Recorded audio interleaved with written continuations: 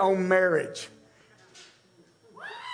No, it got so quiet, and the only person that clapped was a single woman. Wow! I'm gonna get my man.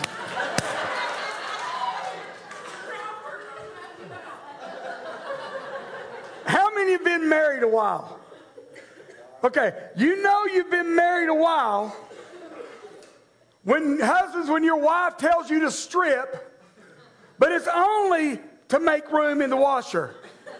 She wants to get those clothes in the washer real quick. Come on, y'all know what I'm saying. Hey, is that dirty? Take that off right now. Go throw it in here.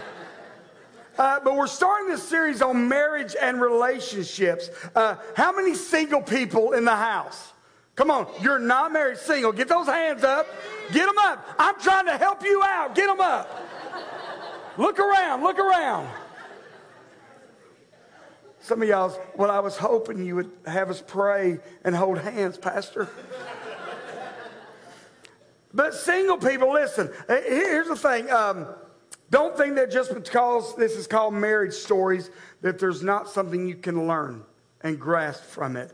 Because I guarantee you, there are things in this series that if you will grab hold of them, can save you some heartbreak, can save you some time, can save you some emotional distress. Are you with me? And that's whether you're young and single and have never really been, or if you've walked through a divorce and have had some hurts. I'm here to tell you that you will gain something from this. With that being said, now I need you. How many married folks do we have in the house? Me and Denise have been happily married for 20 years. We've been married for 29 years, but happily. Y'all are a little slow there. We're coming up on 29 years this April. 29 years, that woman has got to wake up to this every day. She is one lucky woman. Marriage. We're going to look at marriage and relationships, but we're going to look at them from a biblical perspective. Because when you look at marriages in the Bible, they weren't all great, and I think there's some things we can learn. You know, I remember several years ago, Zion, our son, came and said, "Dad, what's it like being married?" I said, "I don't have time for this. Get away from me." He walked off, so I walked off, found him a few minutes later, and said, "Why are you ignoring me?" That's what marriage is like.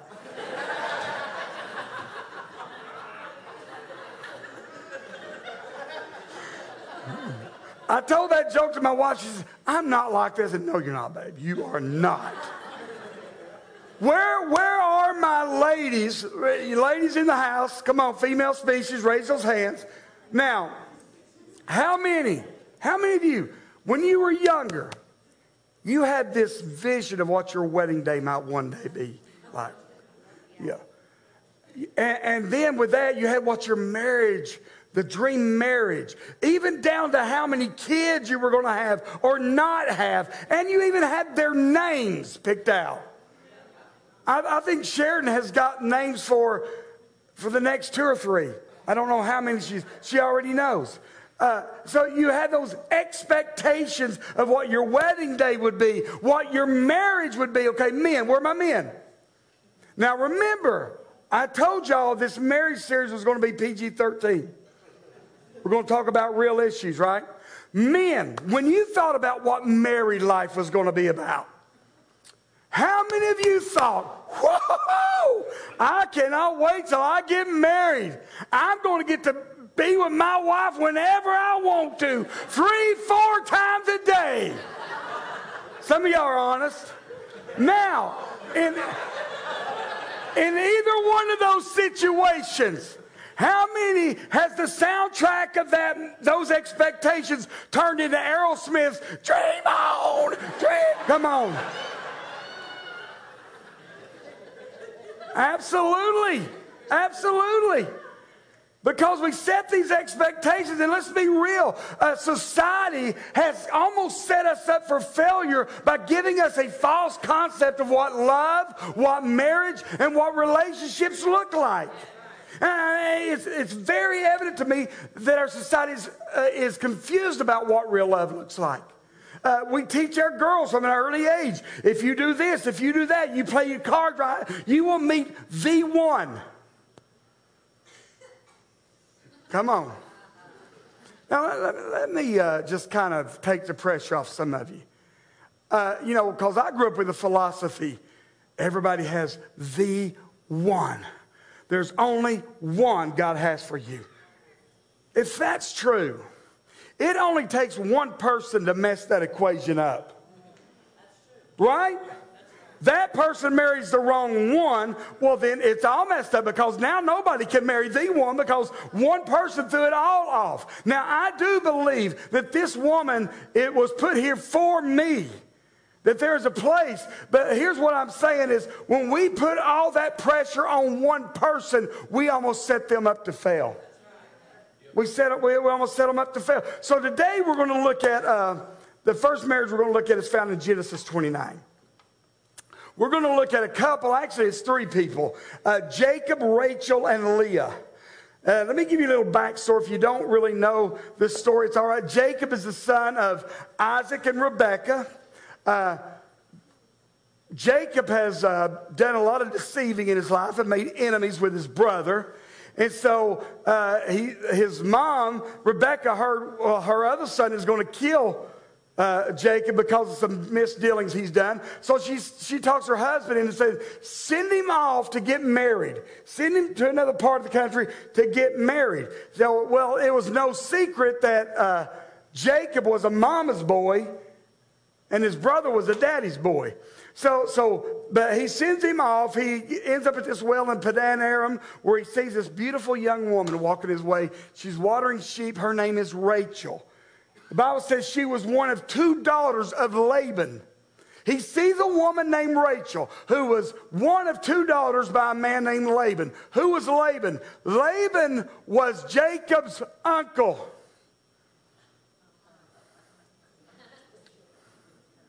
Some of y'all right now told you it wasn't that bad. Jacob literally went to a family reunion to meet his wife.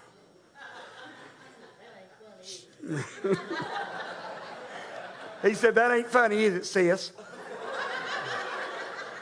And that would be funny if it wasn't true. No.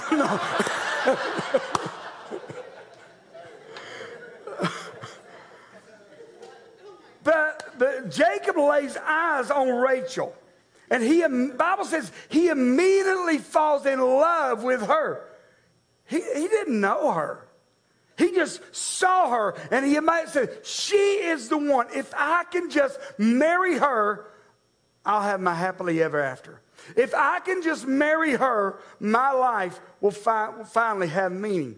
Now, when Denise and I do premarital counseling, one of the things we ask each couple is this. We want to find out their history, where they come from, how they were raised, about their parents. Are their parents married? Are their parents divorced? How was their relationship with their parents? Why? Because when you take two people that come from two totally different backgrounds, raised differently, one comes from a divorce home, one comes where the mom and dad were married for 30 years. Different ideas are coming into that relationship. Are you following me? And with this, Jacob has come from a very dysfunctional home. Jacob's dad, he knows he was not his dad's favorite. He didn't really have the love of his dad. His brother had the love of his dad, but Jacob was the mama's boy. And so now he never felt the acceptance of his dad. And I don't know if you've ever felt that. I grew up with an incredible dad. But me and Denise have counseled with enough men and women that had an absent father or had a father that they had to always try to get to be accepted by them. And when that is the relationship between a son, daughter, and a father, it can leave you jaded. It can leave you with some voids that you end up trying to fill the rest of your life if God doesn't do some healing inside of you. Are you with me? So here's Jacob. He's an emotional train wreck. Jacob lays eyes on Rachel, this beautiful young woman, and he's thinking, she will complete me. She's the one. She'll fill the emptiness inside of me. And not a lot has changed today. You have a young woman that gets her value from who she's dating. And because of that, you never see her without a boyfriend. Come on. We've all got those friends. Don't look to the left or the right. But we've got those that they find their value when somebody else is telling them they're pretty. Somebody else is telling them they're this or that. And so they go from that relationship because that's where they find their value. Same with men. I've known guys, man, they will never go a day without a girlfriend, Cole Jackson. They will never go I'm sorry, did that come out, Cole? I am so sorry, man. Thus saith the Lord. But it's the same. Or you're trying to fill that emptiness. Maybe it's a man or woman. You've been married 25, 30 plus years. Been a faithful father, been a faithful husband, been a faithful wife, a faithful mother. But then you get bored. You don't feel attractive anymore. And then you're on social media. Somebody hits you up. Somebody compliments you at work. And then you feel a spark. Oh, I haven't felt like this in a while. And then before you know it, that conversation gets out of hand. What is happening? In every one of these scenarios, what is happening is somebody trying to fill a void. Trying to feel worth. Trying to feel like they're alive. And so Jacob lays eyes on Rachel and thinks, she's the one. She will fill this void. And that's where we're going to jump into this story, Genesis chapter 29, starting with verse 16 and 17. Now Laban, that's Jacob's uncle, had 2 daughters. The name of the older was Leah, and the name of the younger was Rachel. Look at this description. Leah had weak eyes, but Rachel had a lovely figure and was beautiful. I don't think they're saying that she couldn't see well. Because if it was, hey, Leah had weak eyes, but Rachel had strong eyes. I think it's about like, hey, you want to go out with my friend? Well, what she look like? Oh, she got a great personality.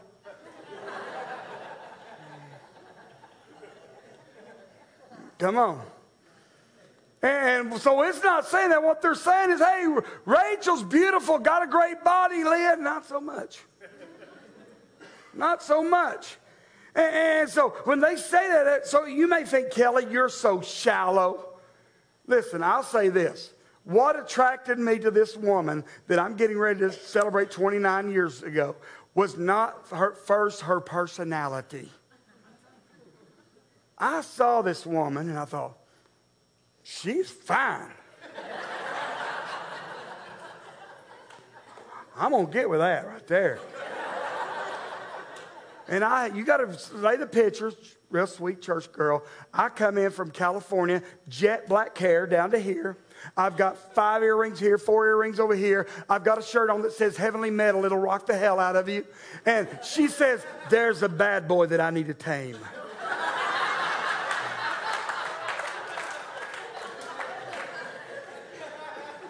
And she's been trying ever since. But it wasn't her personality. Why? Because I believe God intended on us to be attracted to the one he wants us to spend our life with.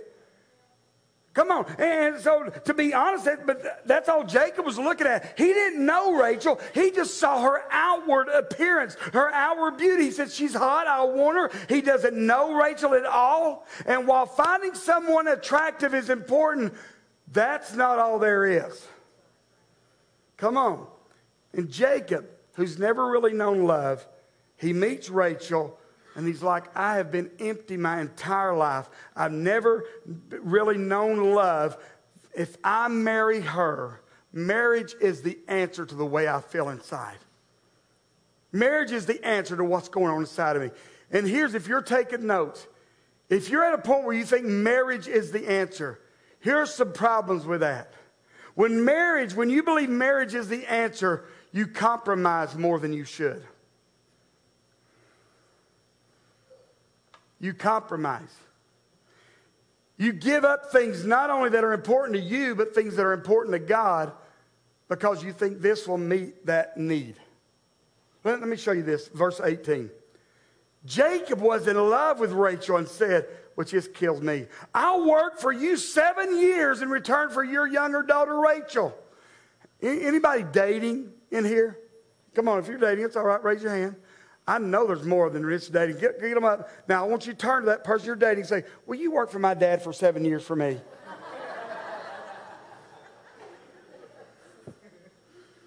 And I realize this in this culture we're in, that women find this offensive. But ladies, can I tell you this? If you don't find a man that'll work for you, you better move on. You better move on, because relationships and marriage are work. They are work. But in this culture here, the way you purchased a wife, the way you got a wife, you bought her either by working for the father, by livestock, money if you had money. Apparently Jacob didn't have no money, so he's offering to work for her. And Jacob says, hey, I'll work 7 years to be able to make her my wife. Now you may be romantic and thinking, oh, that's so romantic. But no, this tells me something about Jacob's negotiating skills. The first thing he did, 7 years? Why is that terrible? Because in these days, here's what you normally work for a wife. 2 years. And Jacob starts out with over 3 times what it's normally said. I'll go above and beyond because that will fill the void in my life. I'm going to compromise in areas because that's going to fill the void in my life. And honestly, it's still being done every day. There are young girls that they want to save their body until marriage. But then they get in a relationship and they get pressured and they think, well, if I give them my body, maybe they'll give me their heart. Come on. Or maybe you've got this young woman who she's dating someone, the boyfriend, the fiance, whatever. He does nothing to contribute to the life, but she's thinking, oh, I'm 30 or I'm plus 30. I'm getting older. TikTok is ticking. My friends are having kids. My friends are getting married. And you know what? He's not that great of a catch, but he'll do. And you compromise. You compromise. Or you got a guy who wants to impress a girl, so he'll go into debt to buy her all the things that he think will win her love and keep her. And he compromises. When marriage is your answer, you will compromise more than you should. Number 2, when marriage is your answer, you also can become very demanding. You get very demanding with what you want. Look at verse 20. So Jacob served 7 years to get Rachel, but they seemed like only a few days to him because of his love for her. Come on, ladies. Say, oh, that's sweet. Felt like more than a few days, because look at this next one. Then Jacob said to Laban, give me my wife. My time is completed and I want to go take her and make love to her. Now, does that sound nice and compassionate to you? Come on, dads. How many... You got a guy that comes in, hey, I want your daughter. Give her to me. I want to make love to her. I don't think you're going to be able to when I get done with you. Come on, dads. Anybody relate?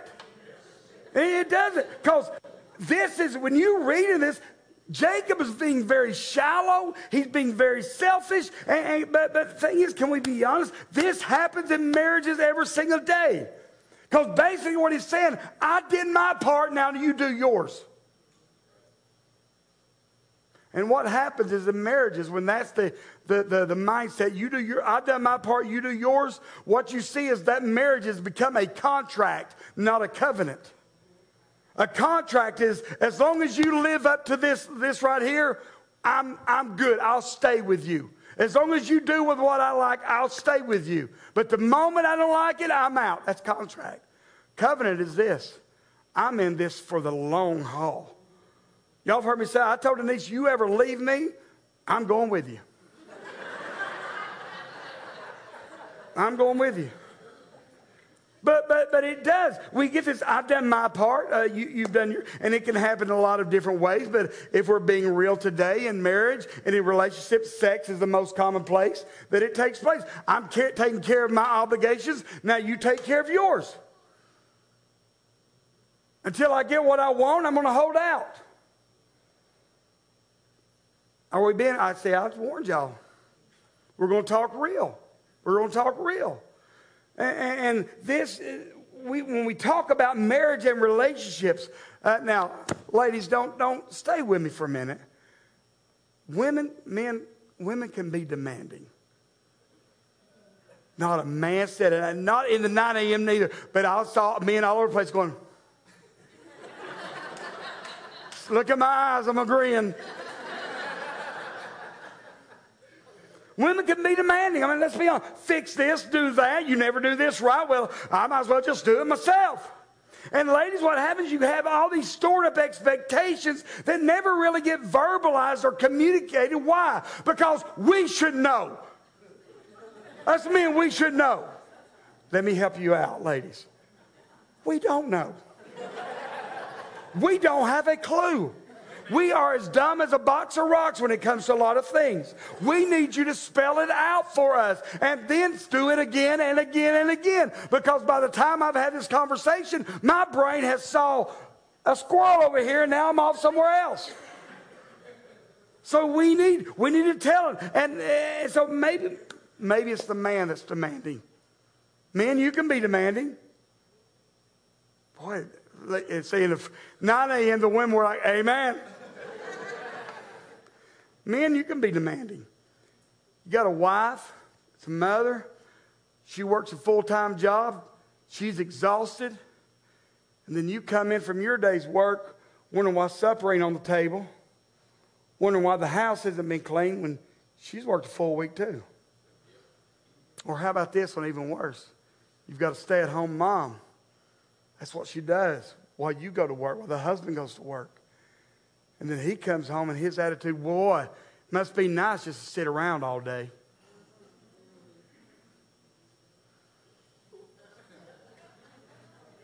If you've ever verbalized that, then you've seen English over some bruising.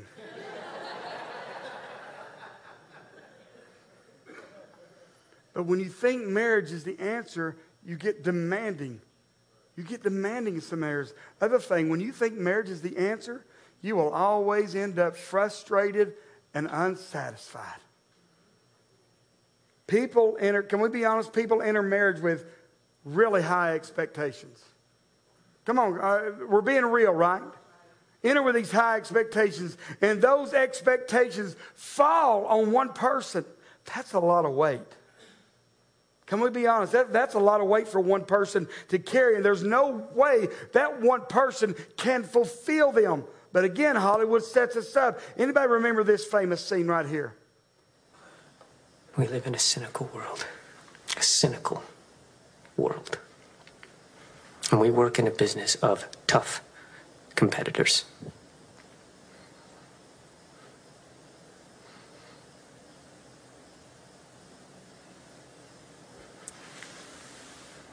I love you. You complete me. And I've just had... Shut up. Just shut up. You had me at hello. Oh. Oh. That is impossible. That is so much pressure on a man or a woman. Why, Kelly? Why isn't it possible? Because two broken people do not make a whole. Are you hearing me? Two broken people do not make a whole. And there's only one that can complete you. And husbands, it's not your wife. And wives, it's not your husbands. There's only one that can complete you. Guys, it's not your girlfriend. Girls, it's not your boyfriend. Come on. It's not. There is only one that can complete you. So if you think marriage is the answer, it'll always leave you frustrated and disappointed. Jacob sees Rachel. She's beautiful. I've got to have her. He works 7 years, and it's finally his wedding day. There's a problem that Jacob doesn't know about, as there usually is with marriages.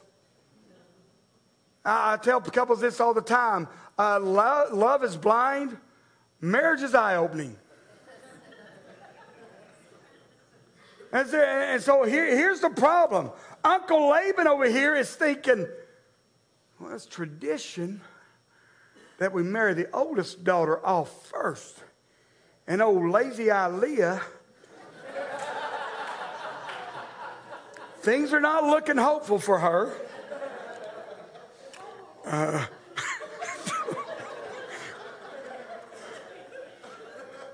apologize if I offended anybody, but it was funny. And the thing you got to know about weddings, they were 7-day feast where alcohol was involved. And you've got Jacob, who's been working 7 years, and now it's party time. So Jacob, man, is with his friends, bachelor partying it up. He's getting a little toasted. He's getting a little wasted. And so Laban thinks, he'll never know. Read the story. Read the story. And so he says, what I'm going to do, he says, he calls in Leah. He says, here, put this veil on. And on the 7th night, I want you to go in there to the bedroom. And she did. And he did. And so look what happened in verse 23. But when evening came, he took his daughter Leah, brought her to Jacob, and Jacob made love to her. Now let's jump down to verse 25. When morning came, there was Leah. And Jacob was like,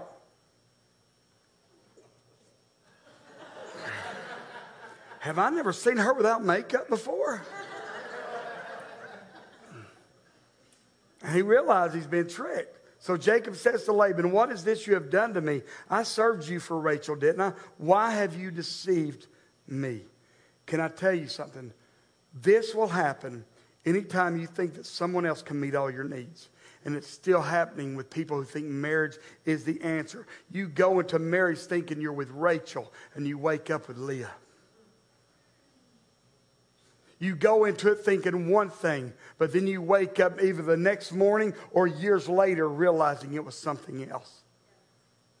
When you put all your hope and this one thing is going to satisfy, this is going to be the answer. I'm telling you, if you think that one person can meet all your needs, you're going to go through marriage with all these expectations of the beautiful. But when you wake up, you're going to go, what just happened?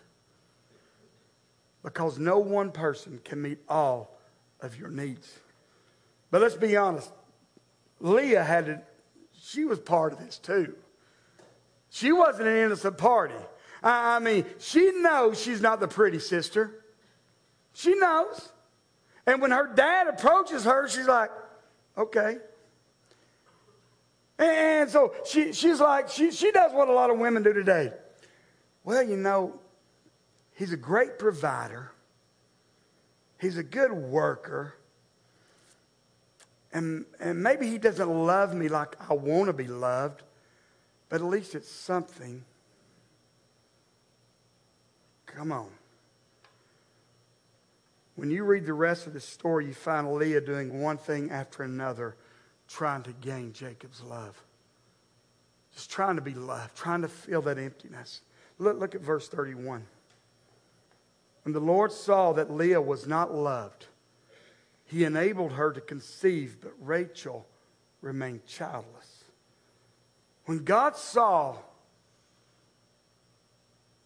that Laban put his daughter into a situation where a man would not love her, and she willingly went into that situation for the purpose of being supported and having that in her life. So God said, she's not loved, so I'm going to enable her to conceive. But Rachel remained childless.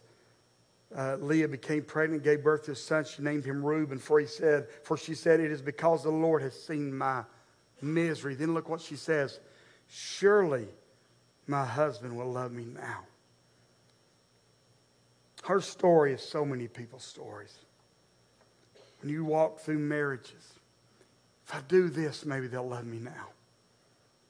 If I make this money, if I make this much money, well, maybe they'll see value in me now.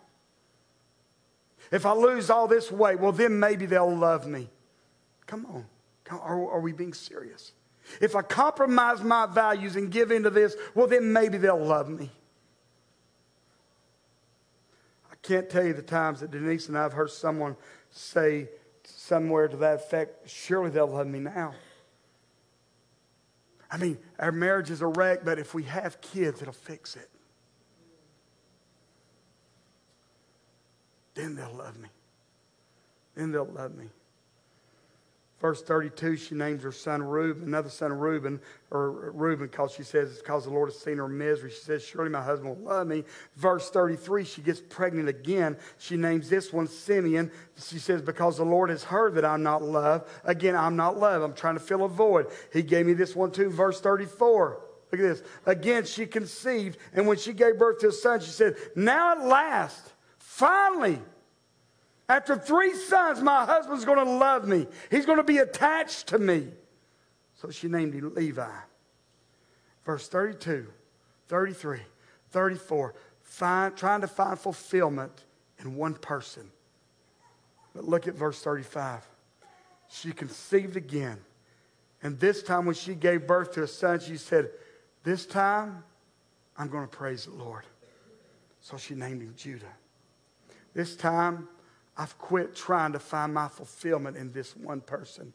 This time I've quit trying to think that this person is everything. I'm going to find my fulfillment in God. And I will praise the Lord. When you read this story, what's missing in this entire story? I mean, honestly, what's not happening through any of this marriage story? No one ever prays. No one ever seeks God on what to do. Are you following me? No one ever says, God, what should I do in this situation? God, is this a person? God, I'm going to seek you first. This whole story is based on this. What do I want out of this? What can I get out of this? Come on, you've got Laban that says, what can I get out of Jacob? 7 more years. But Jacob is not. Come on, all he wants out of this is a woman. And let's be honest, he can complain about getting the ugly sister first, but conceiving 4 times didn't happen with her just being in the tent. Are you following me? This whole thing is selfishness at its core. Even Leah and Ray is selfishness. When you read the whole story, selfishness to the core. And they're searching and looking, hoping they'll find the one. But the problem is they're searching and looking for the wrong one. And here's something you need to understand. If you're married, if you're engaged, if you're ever thinking about getting married, here's what you need to know. God must always be your one and your spouse your two. Oh, come on, Kelly. No. God must always. See, so yes, if you want to be fulfilled in life, you do need to seek the one. It's just probably not the one that you thought.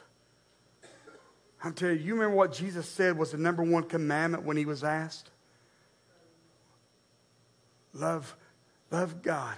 He said, love your Lord your God with all your heart, with all your soul, with all your mind, with all your strength. In other words, make him your one. Make him your one.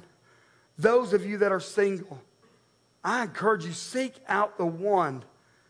And you'll find that he is the only one that can complete you. Seek the one.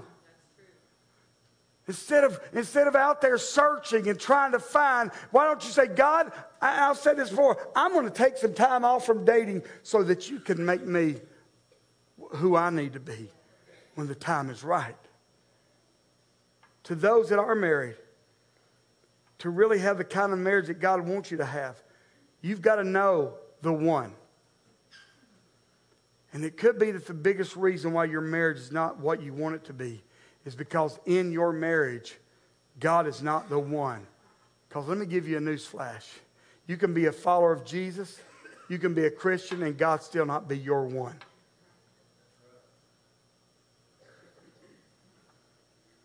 Leah, on her last child, said, this time I will praise the Lord and his name will be Judah. Listen to me close. It was the older one, the less popular one, the one nobody would pick to succeed, that God chose to bring Judah into this world. Why is that important? Because years and years later, the Savior of the world would be born through Judah. Here's what I'm saying. Even if things didn't start right, God can make a beautiful ending out of it. Maybe your marriage didn't start right. God can make something beautiful out of it. Maybe you were in a marriage and right now you're in one of those pivotal points where it's like there is no passion. It's just two people. I'm telling you, God can make something beautiful. Because what you understand this, when two are seeking one, anything is possible. When the two are seeking one, you say, where do I start? If I can get Bob or Bubba to come on up. Where do I start? Here's the best thing you can do, husbands. If you're married, wives, if you're married, grab the hand of your spouse. And you may have never prayed together. But you may not even know how to pray. But maybe you just start right here. God, teach us to make you the one. Start there. Singles, in your prayer time, God, teach me to make you the one. To quit trying to find my fulfillment. Quit trying to fill the void and everything else. And let me see you're the one. Because here's couples, marriages, relationships. I'm telling you, I believe if you will join hands and begin to seek Him, there is no telling what God can do. There's no telling that something that you think is ugly, unfixable, that God cannot turn around and bring a miracle. I know it. We have seen it too many times in this house. You've heard the testimony of Shannon and Anthony. Anthony will tell you, how many years ago, Anthony, did you come into my office? 2.5? You know why he was there? To get me to help, for me and Denise to help his wife then walk him through him getting ready to leave and divorce. And God began to work in him. And here we are 2.5 years, and their marriage is stronger than it's ever been.